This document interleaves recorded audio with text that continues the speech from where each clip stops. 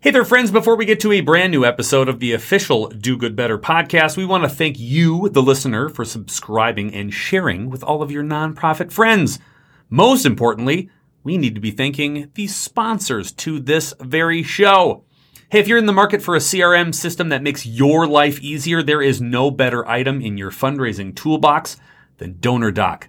DonorDoc is not only the premier sponsor to the show, it is the premier and intuitive CRM system that not only has everything you want, but has zero things you don't. No one needs complicated, especially when you wear 10,000 different hats at your nonprofit. So get DonorDoc and use Do Good Better at checkout and get a month free to try it out. Thanks, DonorDoc, for being an awesome sponsor. Hey, speaking of life being easier, fundraising is not. And as a listener to this podcast, I hope you found some insight and tips and tricks on how to make it a little less challenging. But if you're looking for more content, more done-for-you templates, weekly support, and a community of other do-gooders like yourself to either commiserate, challenge, co-create, or celebrate with, join Do Good University. Hey, it's our brand new membership site. We have hours and hours of on-demand trainings, exclusive guest expert webinars, and access to the entire Do Good Better crew to answer all of your pressing questions. All of that is for an affordable monthly fee. So visit dogooduniversity.com or click the link in the show notes for details. Hey, get ready for another episode of the official Do Good Better podcast.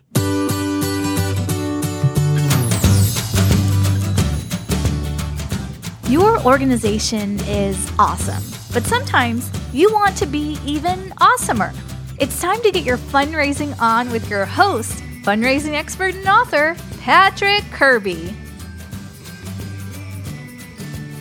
Well, hey, everybody. Welcome to the official Do Good Better podcast. I'm your host, Patrick Kirby, and of course, we talk with people who are going to help our small and medium-sized nonprofits do good better. I have a problem currently, which is me trying to figure out how to help and serve rural, small nonprofits.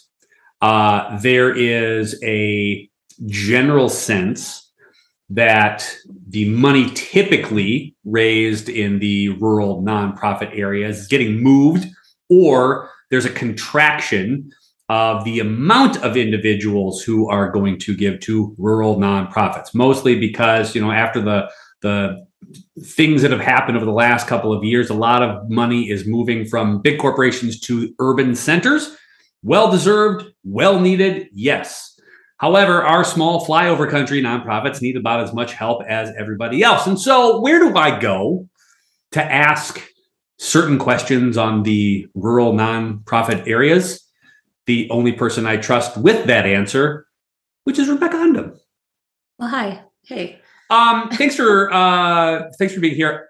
We'll get into a lot of this because I think the whole concept of rural providers, rural nonprofits, rural businesses, this flyover country concept is so important to the communities that are doing work that are, sort of desperate to keep people, engaged.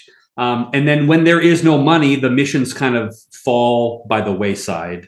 And first, I'm glad that we get to have a conversation about this because you're a genius in it, but you're also in it every single day. And what I love most about your perspective is that this is not a philosophical sort of, I'm going to read about it in a book sort of thing, but your whole being and your whole nonprofit itself is based on rural small towns.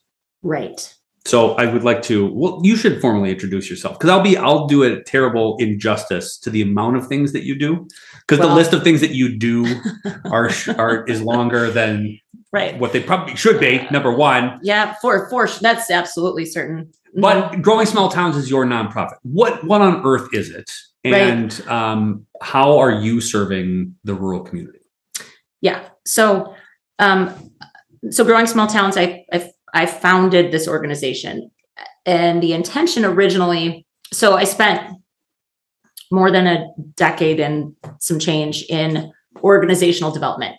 And I still do that. I still do that kind of consulting. So you go into companies and what does that really mean? Basically, it's just my whole, literally I've written and re-said this elevator pitch 10 bajillion times, right? But essentially I want to help companies prioritize their people in a way that actually lets them walk that talk out, right? Because everybody says our people are our biggest asset. Everybody says that.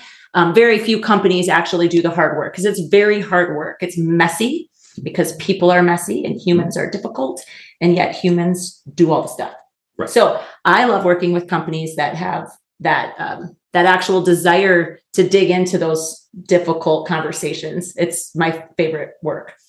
So I've been doing that work for a number of years. I'm back in my hometown. We're actually recording in the little village of Oaks, North Dakota. Is it a village? It's not. It's bigger than a village. We're bigger than a village.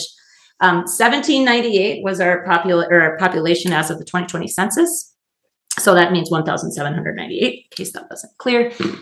Just under 1,800 people, right? Small little town. I grew up here, and I was gone for like a decade. I had come back. And frankly, my kids had gotten old enough where I really started thinking more about like, what kind of community do I want to live in? You know, and I had lived here for a long while, right? But when you're in the thick of it with kids, that's like, you're just surviving. Right. So, oh my gosh, sorry. It's such an arc, like most things.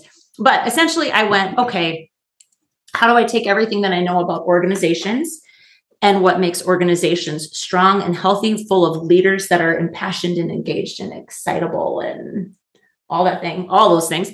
And what about what I know can translate to communities, because communities are simply organizations full of people. And if we have engaged, impassioned, excitable, enthusiastic people in small towns, what would that look like? So that was my big vision. And I started with the intention to basically create 3 pillars of programming. And I still feel really locked in on those 3 things because, you know, for me, it was, okay, what would make my town a better place to live? So the first are just robust, healthy, small businesses. So not necessarily like, how do we get the next big giant manufacturing place, but how do we attract really cool people with really cool skills that want to do really cool businesses in my little town, right? Make them cool, make them niched, make them awesome and unique, right? So that's the focus. And what does that mean? Like, I'll help them however I can. And that's what I've been doing, is just paying attention, like who's coming to me, who's asking me for help, what do they need help with, where are the gaps? And it turns out, Patrick, there's an awful lot of gaps. The second is a focus on the promotion and like the nurturing of an appreciation of arts and culture.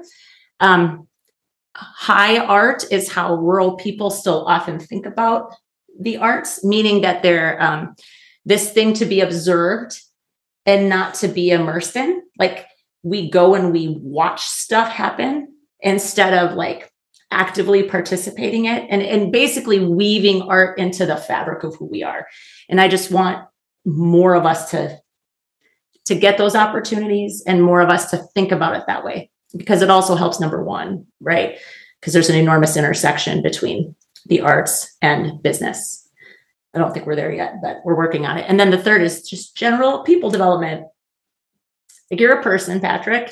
You are such a person. And then if you get better at conflict management, let's say, and you're in a town of 1,800 people, where you show up at work, that conflict management skill benefits you, it benefits your employer, it benefits the customers that work with you.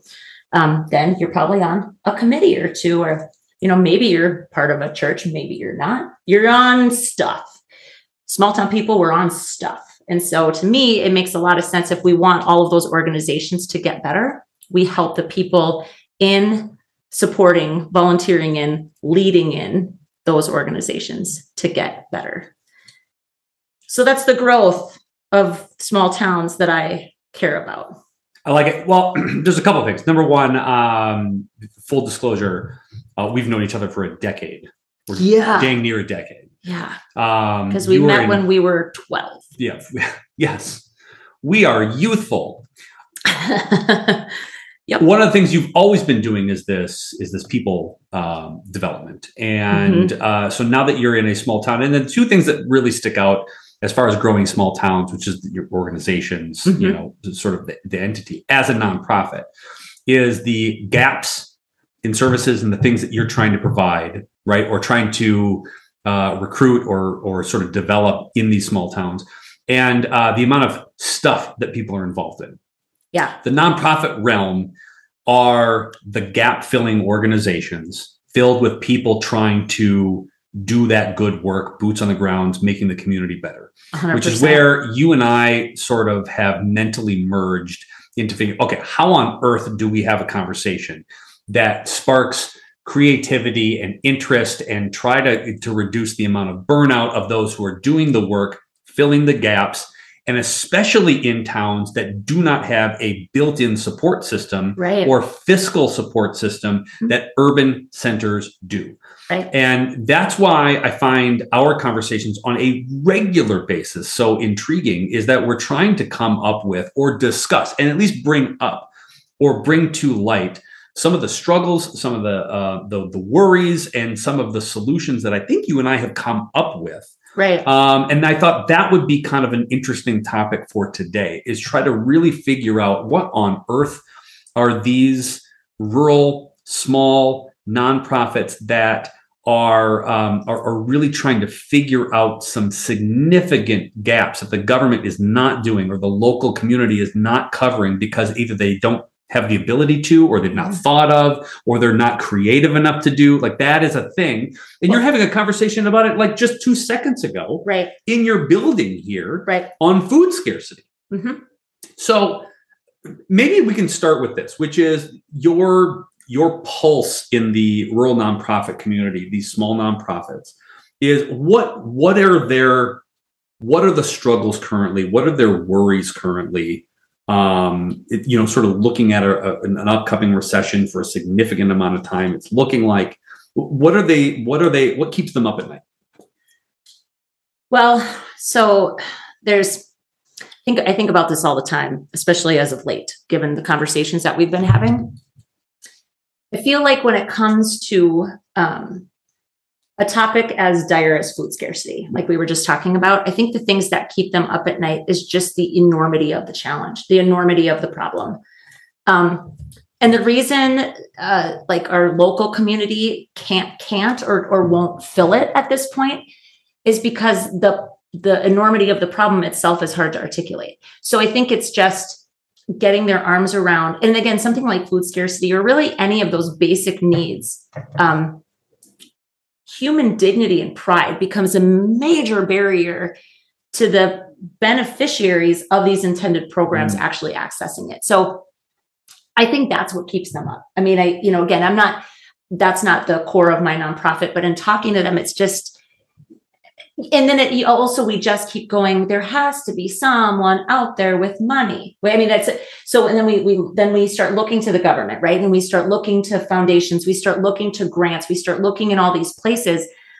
And then I think we lose sight of the fact that giving is always personal. Yes. And so I think we just, especially with those core service, those core basic need organizations, I think that's what keeps them up. Then when we talk about the quality of life organizations, like our arts councils, and like we have one of our childcare would be a necessity. Let's just focus on anything related to the arts. Like another good one here in Oaks is we have it's called Bear Creek Rough Rider Association. So they have like equestrian stuff and they do rodeo stuff, right? But they're a club, they're an organization, they're a nonprofit.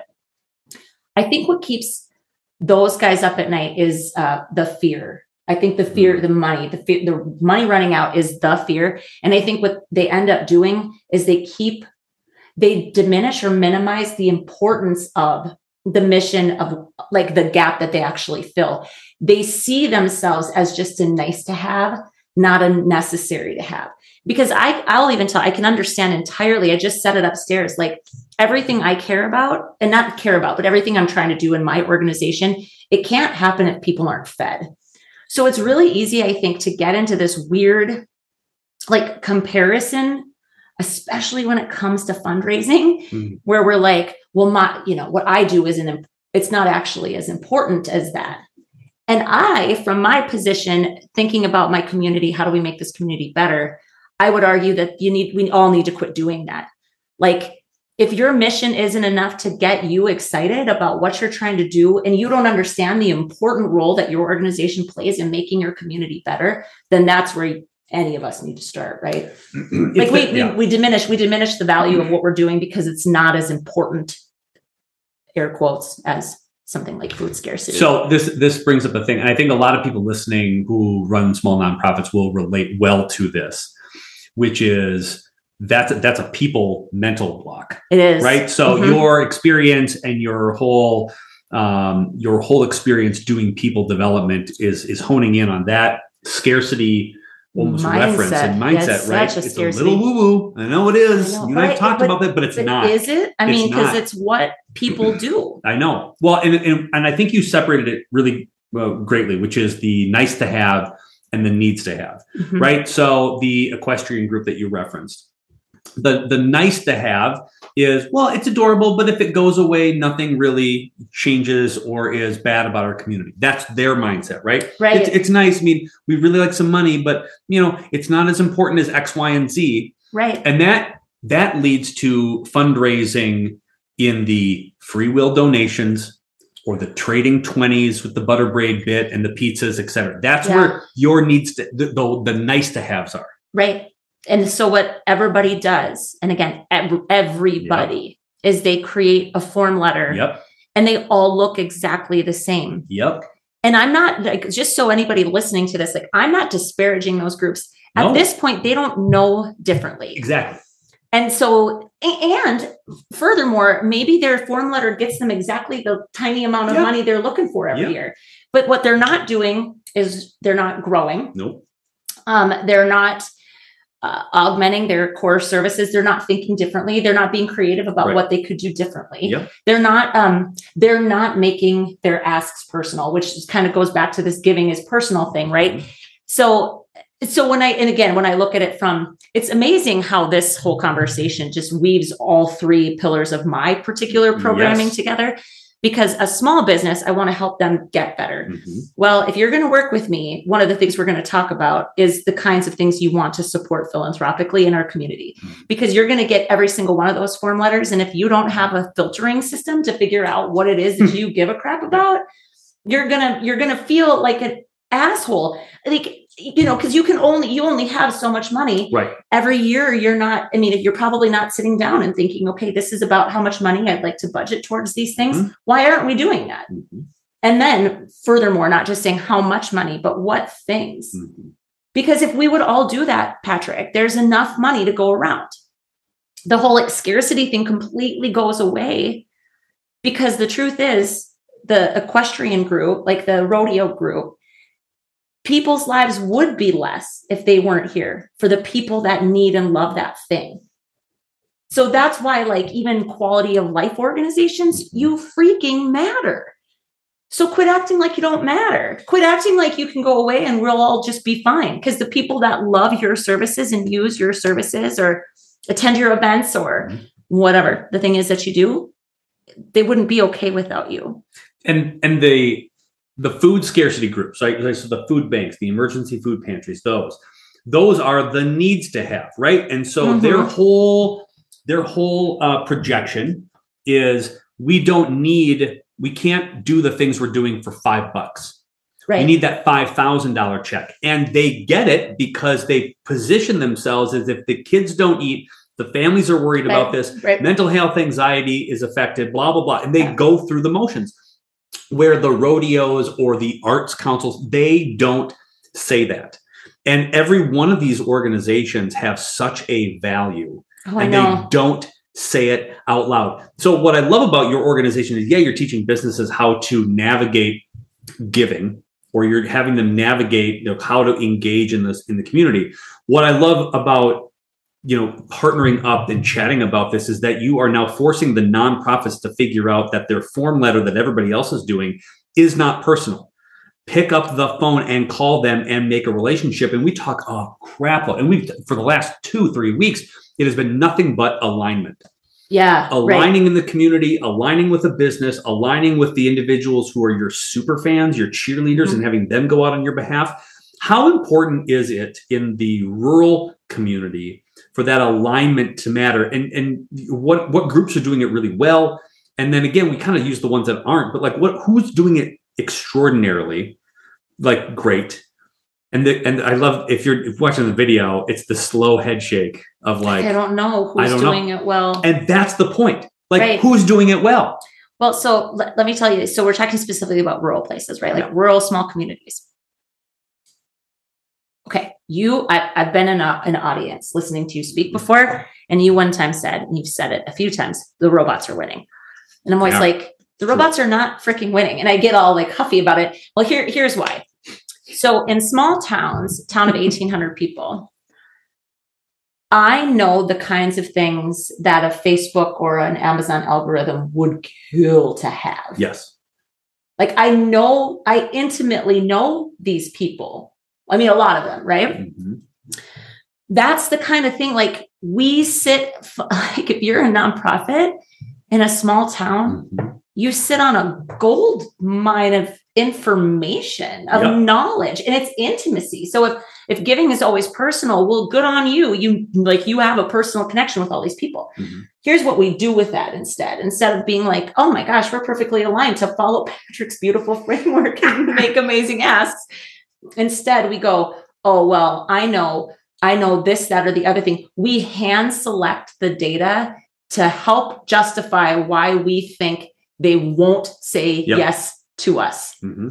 You know, the difference we decide for them. The difference between the robots is the robots will ask you every time. You want to watch this? Every time. You want to click here? They'll ask you, yep. Hey, you must like this. Click here.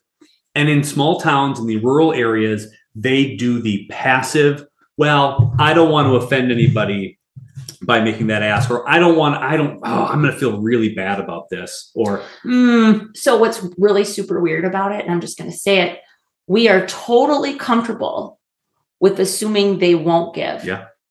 Because we're afraid of offending them by assuming that they will. Mm-hmm. Yep. I don't understand. It is an epidemic in the world.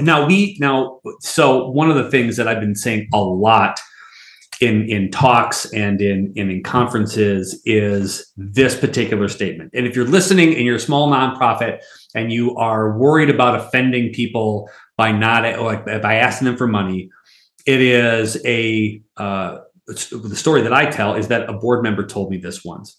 And it was very offensive, and I nearly cried because it was just a thing, right? But he told me, how dare you assume they don't want to donate to us? Right. How dare you assume for them that they're not interested in giving? So if you are in this position, if you are a small nonprofit, if you know all the intimate details about that person, and you know that they're aligned correctly, but you're going to pass on it, how dare you assume they don't like what you're doing? Right. Until you ask them and engage them and say, you know what, I've got my interest elsewhere. Good. Now you know. Right. Now you can help others sort of align with that individual person. But how dare you not? And what is it about? What is it about the rural area that is it just the fear of offending people? Is it the way that we've always done it? What is that thing? It's cultural, I think. Like there's a humility and a modesty baked into our culture, to our detriment though. Yeah. Like, I mean, this isn't one of those things like, and I don't say these things to be disparaging. I want to help fix this because so I'm just going to give an example. Just this last weekend, we have a chapter of PEO, which is Philanthropic Educational Organization. It's an international charitable organization. And we have had a chapter here in Oaks forever. I've never really understood exactly what they do. I'm digging in a little bit more now. Haven't seen a lot of form letters, solicitation from them or whatever. But they did a fundraiser these last 2 weekends and they built 2 escape rooms, which was just like the raddest fundraiser. And I went kind of crazy about it. Like, it's just so cool to see people do something completely different. And I sat them down, 2 of the women that actually each created, like their families created one of the rooms or each of the rooms, and listening to them talk about it. Like all it was me asking them a few questions. They lit up about what this organization has done and the impact that they've made.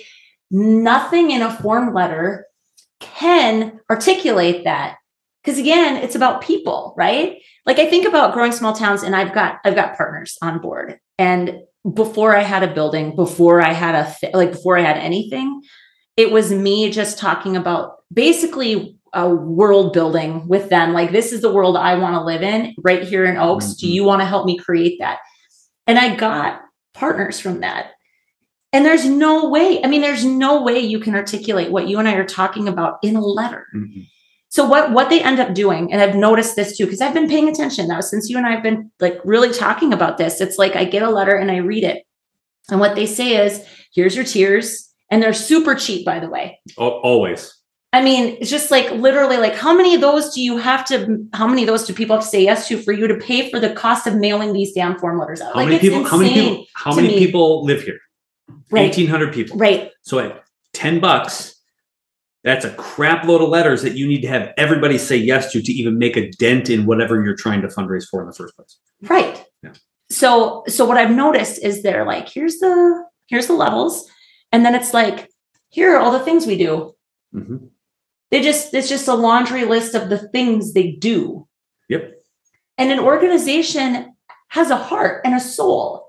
And the doing is a manifestation of that, right? But so we never get that, like, what are you here for? Mm-hmm.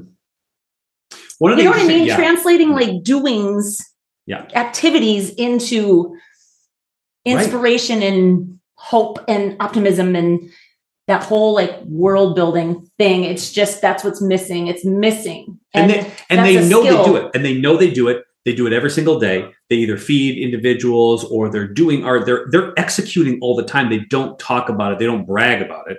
They certainly don't celebrate anything. That is an awful thing. And we talk about this. You know this. If anyone's listened to this podcast before, we talk about it all the time, which is like you have to celebrate. People want to be associated with winning teams. One of the things that you said was really interesting. It was a couple months ago. And because you get form letters all the time, right? I do. I'm assuming because you have a brick and mortar building. That's right. You are now on the chamber list. You bet. People just know the address. Mm-hmm. You said something interesting. Up until a month ago-ish, you had never been personally asked to give anything outside of a letter that was dropped off in your mailbox. You had never been asked. And I've lived here for 14 years. And I want people to understand it, because when you're looking at your mailing list and it's an end of year, or it's like you've got an event coming up and you've got, okay, I got my mailing list, whatever. There are people on that list like Rebecca who have never been asked for money. Can you tell the story like when you actually did get asked? Because I want to know what happened. Yeah. I think everybody needs to know what happened. It's really fun, actually. So I got a phone call, and it was a young girl that I have, like, they're close family friends of ours. Yeah. And she's in high school. She's a senior this year. So I pick up her call, right? Because it's JC. Of course you do. It's JC. It's like, so I'm going to talk to her, right? So I pick up the phone. I'm like, hey, JC, what's going on? And she's like, Becky, I'm in jail. And I went, I said, who put you in jail? You know, like I knew she's like not physically in jail, right? I didn't. And by the way, I didn't know this was going on this day either. I mean, so this is as cold, like as out of the blue. It's not cold because she's my good dear friend, right? But as out of the blue as anything, like interruption in the middle of my day. Yeah. Right. Like I was going places, I was doing things, pick up JC's phone call. I'm like, hey, JC, what's going on? I'm in jail. Okay. Who put you in jail? And she's like, Dickey County Relay for Life. Now when it comes to what I've been asked to do, I've been asked to MC events and speak at events. I've spoken at the Relay for Life. I've never personally contributed money. I bought a luminary. Like I've done that, right? Because I have somebody I love that I lost to cancer.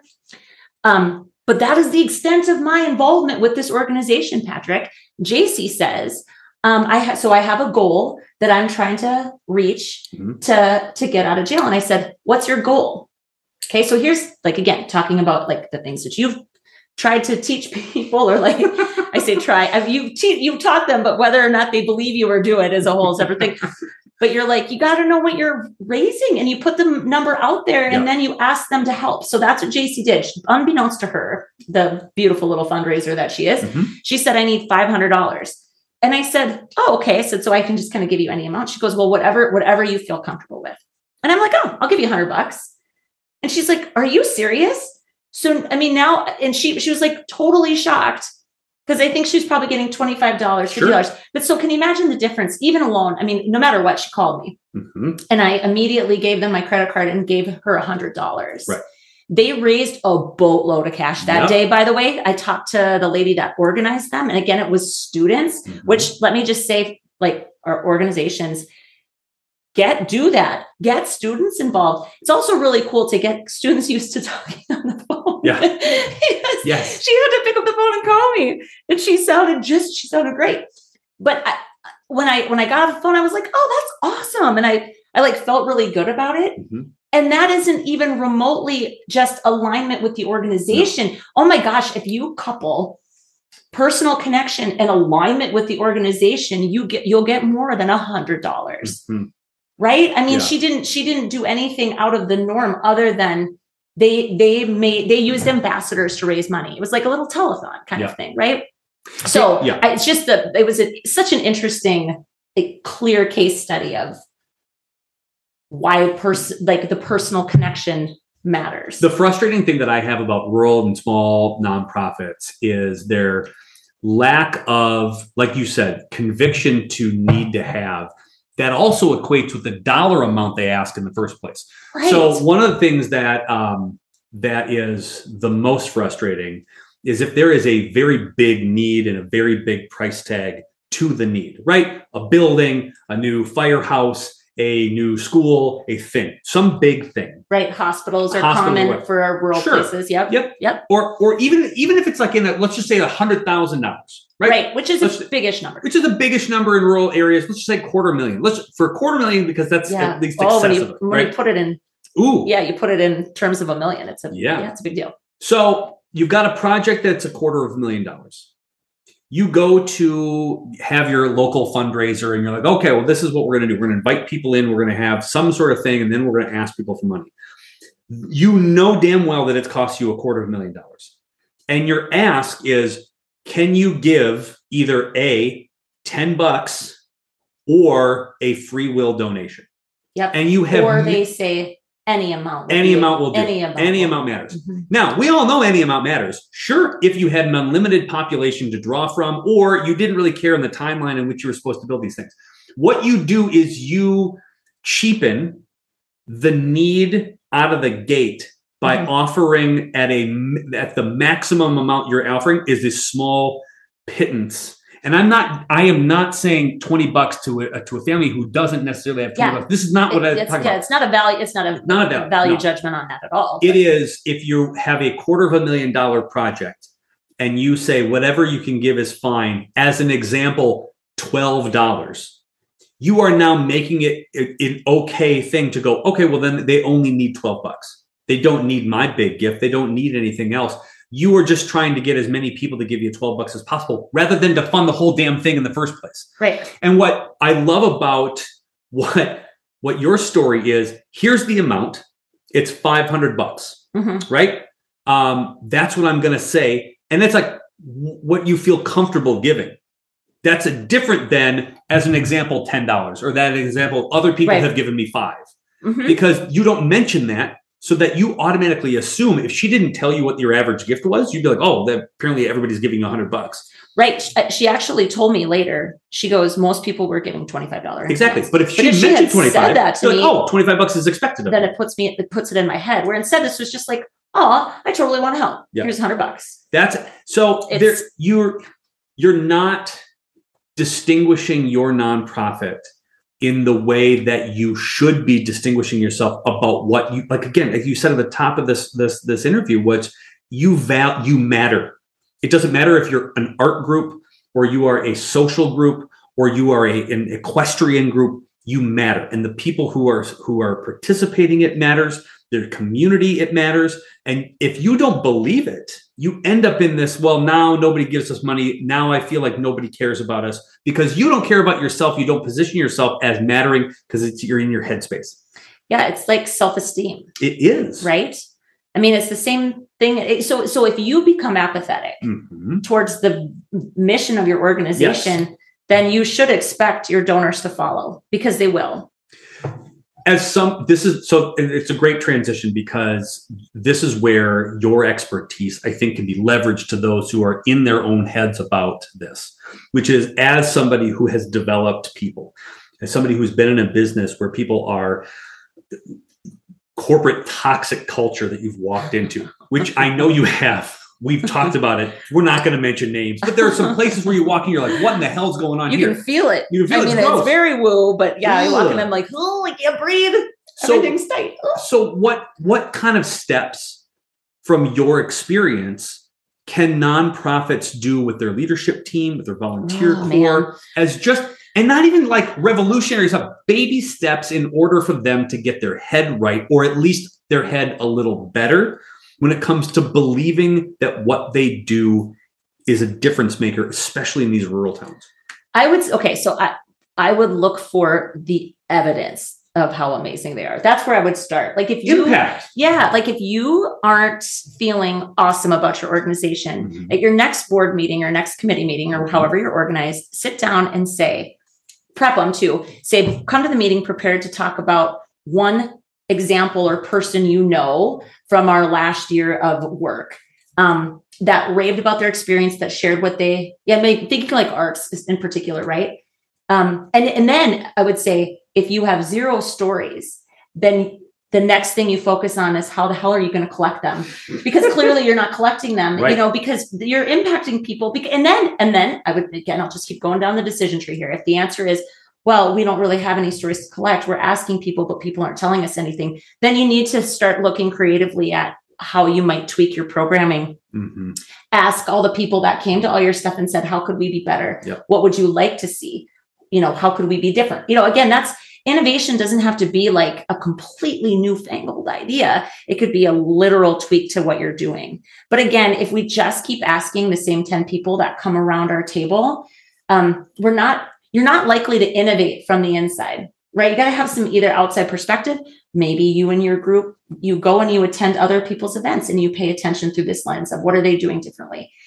It's scary. It's scary because you don't want an answer that's negative. Of course not. Right. And so you avoid it at all costs. But that's terrible for your nonprofit. It's terrible for your decision making. Absolutely terrible for your nonprofit. How do you get over that? Besides just telling people to get over it.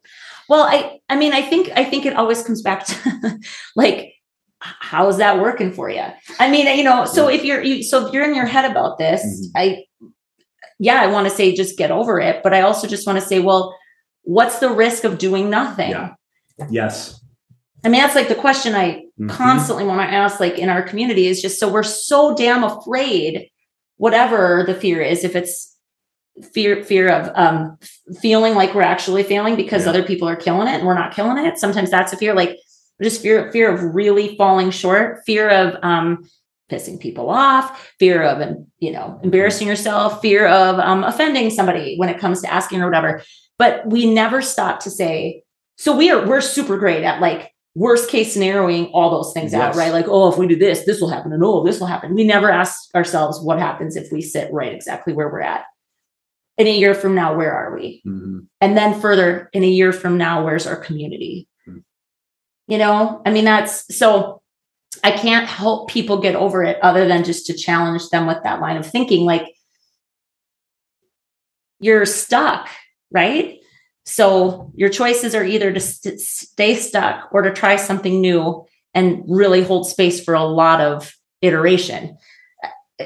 It's what it has to be. You have to be willing to try something different what you're doing is not working. We have an adage we use, and again, you probably heard on the podcast too, beforehand. If you want money, ask for perspective. If you want perspective, ask for money. Right. And asking people what they think about your nonprofit, what they think about your community, what they think they would do in your position. If money wasn't an object, what would you do and what would you help us with? If we had an open forum to suggest what programming we could expand to help our mission, whatever, what would you do? the engagement there might come, you know what I wouldn't do is this. Great. That's good insight. It's awesome insight. You now know a little bit more about your community, your donor, your supporters, the people who don't support you. You now take all this information. You can make better decisions, and you're a better nonprofit. You're a better organization for that. I think what's interesting about this is that in the case of a lot of these nonprofits, I think that we're talking about specifically in small towns. Yeah. I think if you were to ask people what they think of your nonprofit, they would say, I don't. Yeah. They don't think about you at all. They And don't so even know. that- They don't even know they you don't know, exist. they don't know enough to care. And so that's apathy. Yeah. That's indifference. And that's worse than being hated for what you're doing. Sure it is. Because it's like a non-feeling feeling. Yeah. Right. Yeah. So if that is in fact what you discover, then you've got to really look at, okay, well, how are we communicating? Mm-hmm. Where are we showing up and how are we showing up? Yeah. How do we communicate with people? If it's through your once a year form letter, you got some work to do. You have a lot of experience in communicating that to small businesses too, right? So Right. a small business will show up and go, well, hey, this is what we do. And you're like, oh, nobody knows who you do, what you do, Yeah. where you're from, what your whole goal is and mission. And one of the things that I really am intrigued about is your sort of cornerstone, bigger businesses that serve the rural population. Mm-hmm. And the reason I ask that is because it's some of the similar work that you're doing with people stuff.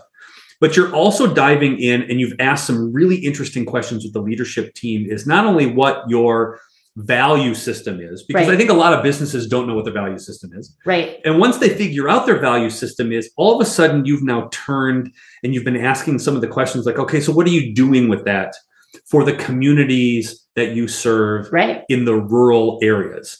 And one of the fun things are like, you either get a deafening silence of like, Yeah. give them money, Right. and that's it. We wait until they come and they tell us they have things they need. Yep, which is either rare or it's just a form letter pile that you got to comb through, right? Right. So walk me through kind of, because you and I have been talking a lot about this, and I think we stumbled across like a super passion between us on what that is for the near future. Right. But what's the reaction for these businesses that serve small rural areas? What's the reaction once they figure out, oh, we've got this wonderful passion project? My guess is they're like, well, what do we do with it?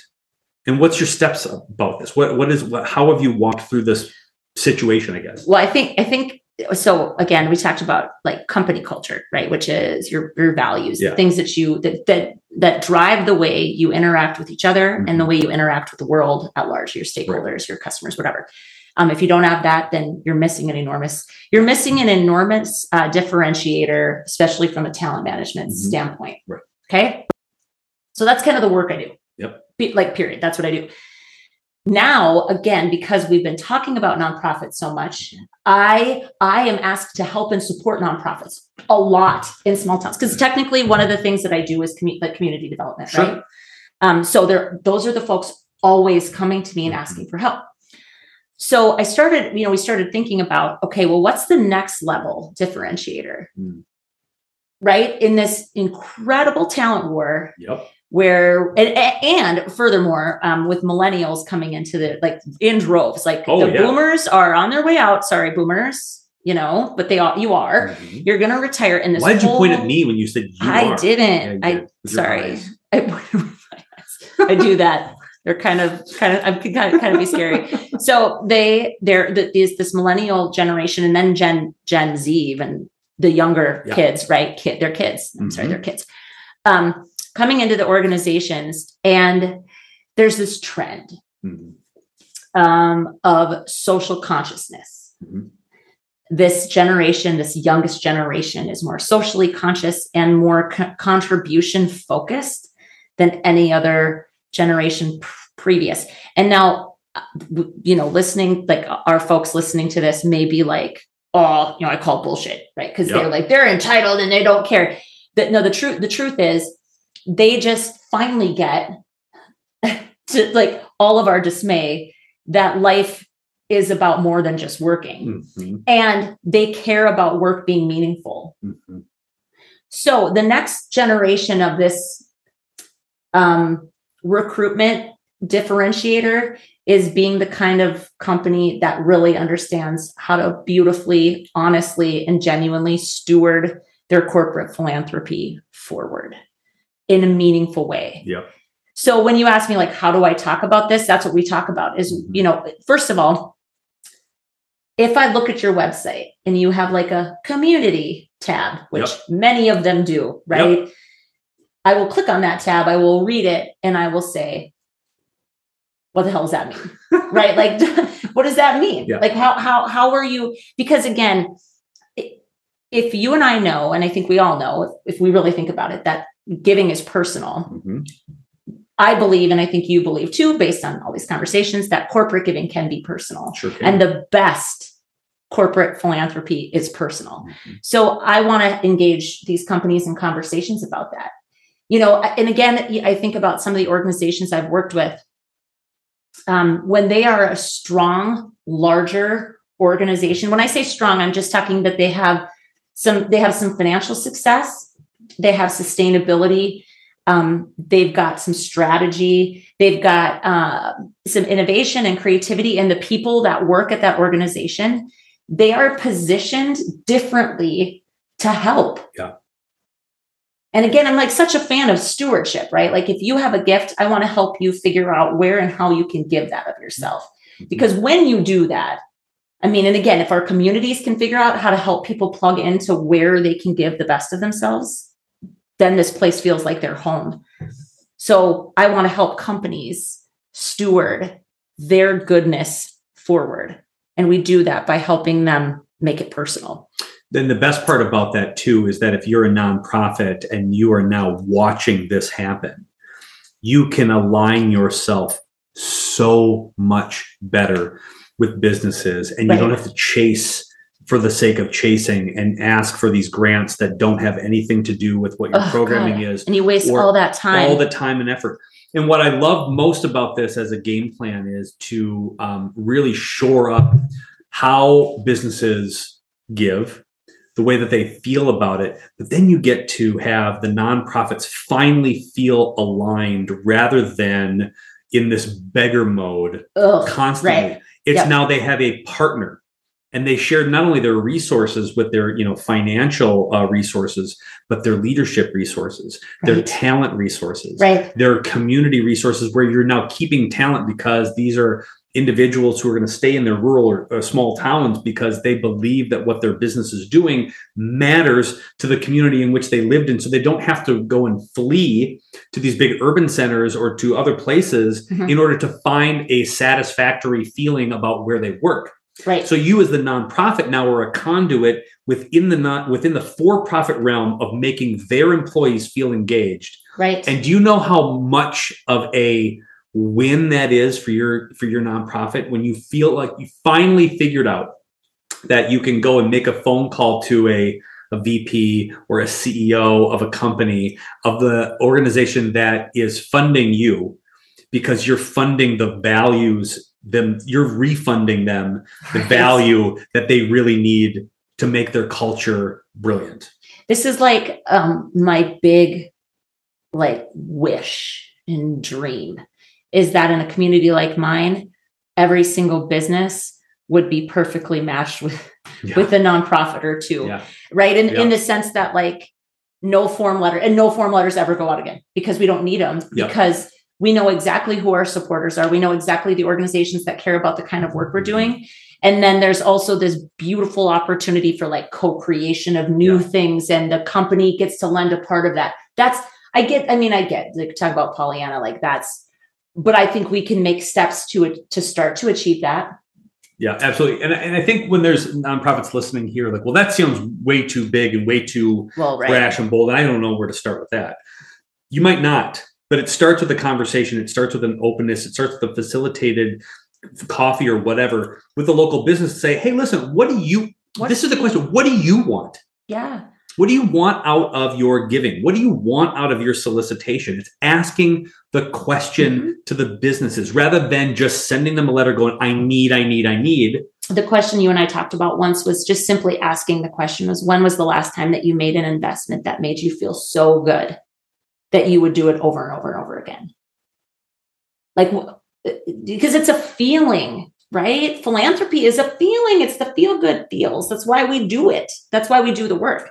And businesses will be able to answer that. And by businesses, I mean a physical person. Mm-hmm. This is the other mistake I think nonprofits make, frankly, is we talk about businesses as in like a nameless, faceless business. Right. There are freaking leaders making those decisions. What's the matter with you? Get back down to the humanity of this all. And the only way you do that is by learning what that person cares about. And you could walk around being like, well, I know what they think because I saw them once at a bar. I mean, like, that's like legitimately how we handle this stuff. And you could do that, but you're not doing yourself or your beneficiaries or the people that need you to show up tomorrow. You're not doing them any favors. No. And I think that's the best advice that you can give to a nonprofit is just make sure that you know that this is personal. And asking them, that's the best question to ask, which is, when's the last time a gift made you feel really, really just so great? Freaking good. Yeah. You just got out of the office and said, God, I want to do that every single day. And then that's where you start. If you're a small nonprofit, that's the conversation in which you start. And if they say, gosh, I don't know, then it's simply a matter of looking at that person and saying, we can do better. How can I help you? Don't you think? Yeah. Like we all deserve better. Yeah. Because giving is personal. Mm-hmm. And I'm sorry, but when you give to a form letter, you don't actually feel that good about that at all. Mm-hmm. We have literally made it easy for giving to become apathetic in small towns. And when it's apathetic, that's, again, it's an enormous jump from apathetic giving, like, oh, well, whatever, it's the gift, blah, blah. Mm-hmm. And really what happens, I think a lot of times is you leave it there. Like, we get them at home. We get them here. I put them on the counter. I kind of look at them. I kind of think about them. There's nothing compelling me other than just like, oh, I haven't missed the deadline. I'm serious. Like there's nothing in there that's connecting to me as a human or my heart for giving. I have a big old heart for giving. Mm-hmm. A lot of people do. Ultimately, if they're going to give, they have a heart for it. Mm-hmm. So I think it's just getting back to the basics. And I do think, we've talked about this a bit. I think that COVID just robbed us of a lot of this because we're out of practice at just being humans. So true. Like we're this like weird stilted, we're still hybrid versions and the humans are meant to do this. We're meant to sit down face to face. You're meant to look at each other. You're meant to ask hard questions of each other. And I just think in small towns, we can do this. It's not that big of a lift. I think this would be way harder in a bigger city. Yeah. But for some reason, we put all this stuff in our heads and we're just making it that much harder on ourselves. I think that's the most brilliant thing ever too, is that when COVID took away our ability to be personal and near each other, the route to start is back to basics. It's picking up the phone. Right. It's face to face. It is handwritten thank you notes. It's all of that. Yeah. And once you get really good at the basics, people are going to remember you because you're the ones not trying out the super sexy high tech technology that's going to put a barrier of a computer in front of you again. And don't let the robots win. How about that? Don't let them win. Yeah. Knock it off. And there's nothing that a computer program or a system is going to do better than you passionately talking about why your work matters, right? And what those businesses or those communities can do to make that a reality. There's nothing that can be replicated, that personality stuff. If you're a small nonprofit and you're thinking about that, you're like, that's where I think you can get back on your feet or realign yourself of like, where do I need to get my head right? Well, and I've heard the argument, like, do you really think it's realistic for people to do all of their fundraising face to face? Like, that's time consuming and it's this and it's that. And I just keep saying, well, how's your form letter working for you? Of course it takes more time, but again, so the whole idea of like, where do you start with the people that you already love what you do. There's got to be some of them. And if they aren't capable of giving, then you ask them who they know. Like, I can't tell you, like, that's how I built Growing Small Towns. It was just the next connection to the next connection to the next connection. And I met some of the most freaking incredible people in the last year. And it was because of that question. Like, even if they just championed the hell out of the idea and didn't necessarily write me a check, people are more than checks. And so when we walk around acting like, well, we just, it's money, it's like, oh my gosh, you need people to care enough about you that they want to write you the check. Like, we can't compel people to do that. That's the other thing with companies. Like, we've talked about that too, right? Our companies all want their employees to engage in giving. And so they walk around and they say, hey, I'd really like it if you'd give $10 to this charity. It's our charity of the month, right? Yep. Well, they'll do it, but that's compulsion, not commitment.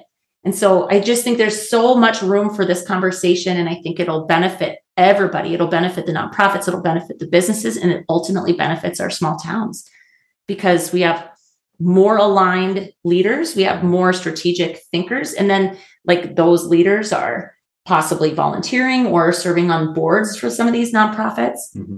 It's like the Norman Rockwell days of yore, Patrick, just in the sense that, everybody knows each other and we actually are committed to helping each other grow. Yep.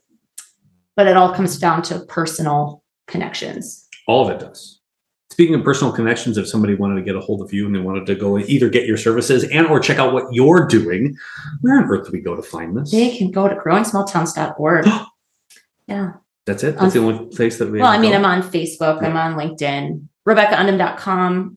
That's where kind of my speaking and consulting stuff lives, but I'm both of those places. As always, we're going to have our links deluge in the notes and comments. I think this is such a first of all, thank you for the conversation. I think this is one of the back to basics. We can be good humans.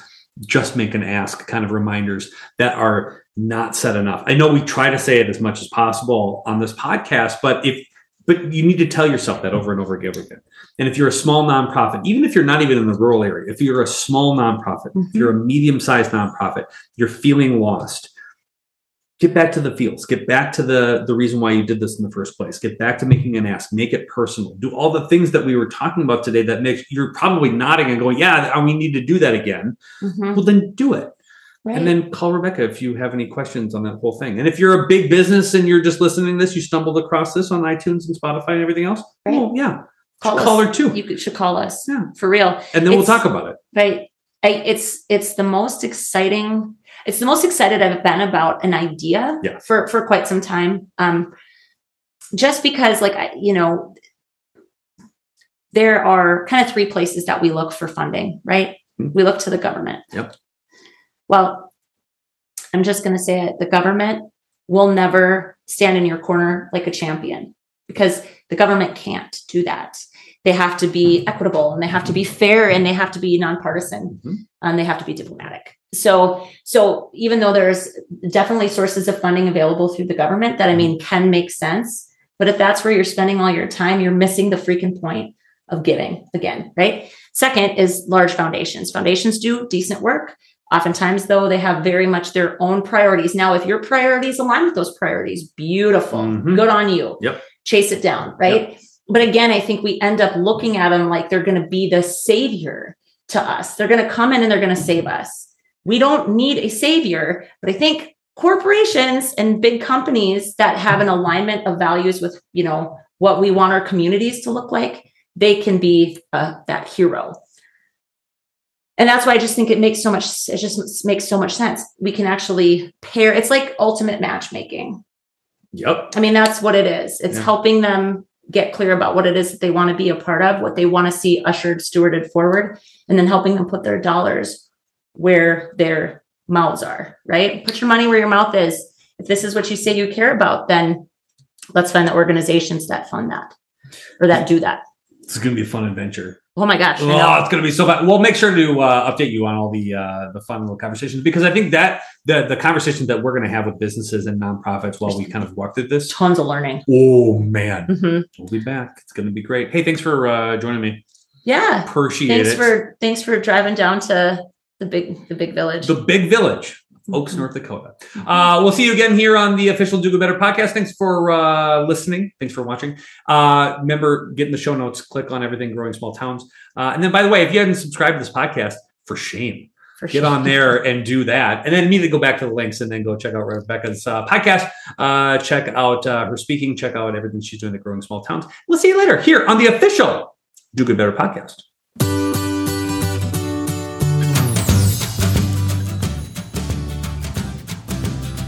Fundraising is hard.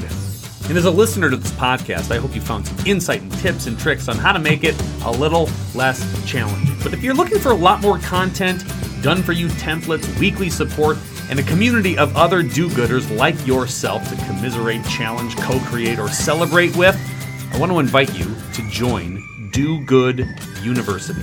It's our brand new membership site. We're going to have hours of on-demand trainings, exclusive guest expert webinars, and access to the Do Good Better crew to answer all of your pressing questions, all for an affordable monthly fee. So visit dogooduniversity.com or click the link in the show notes for details.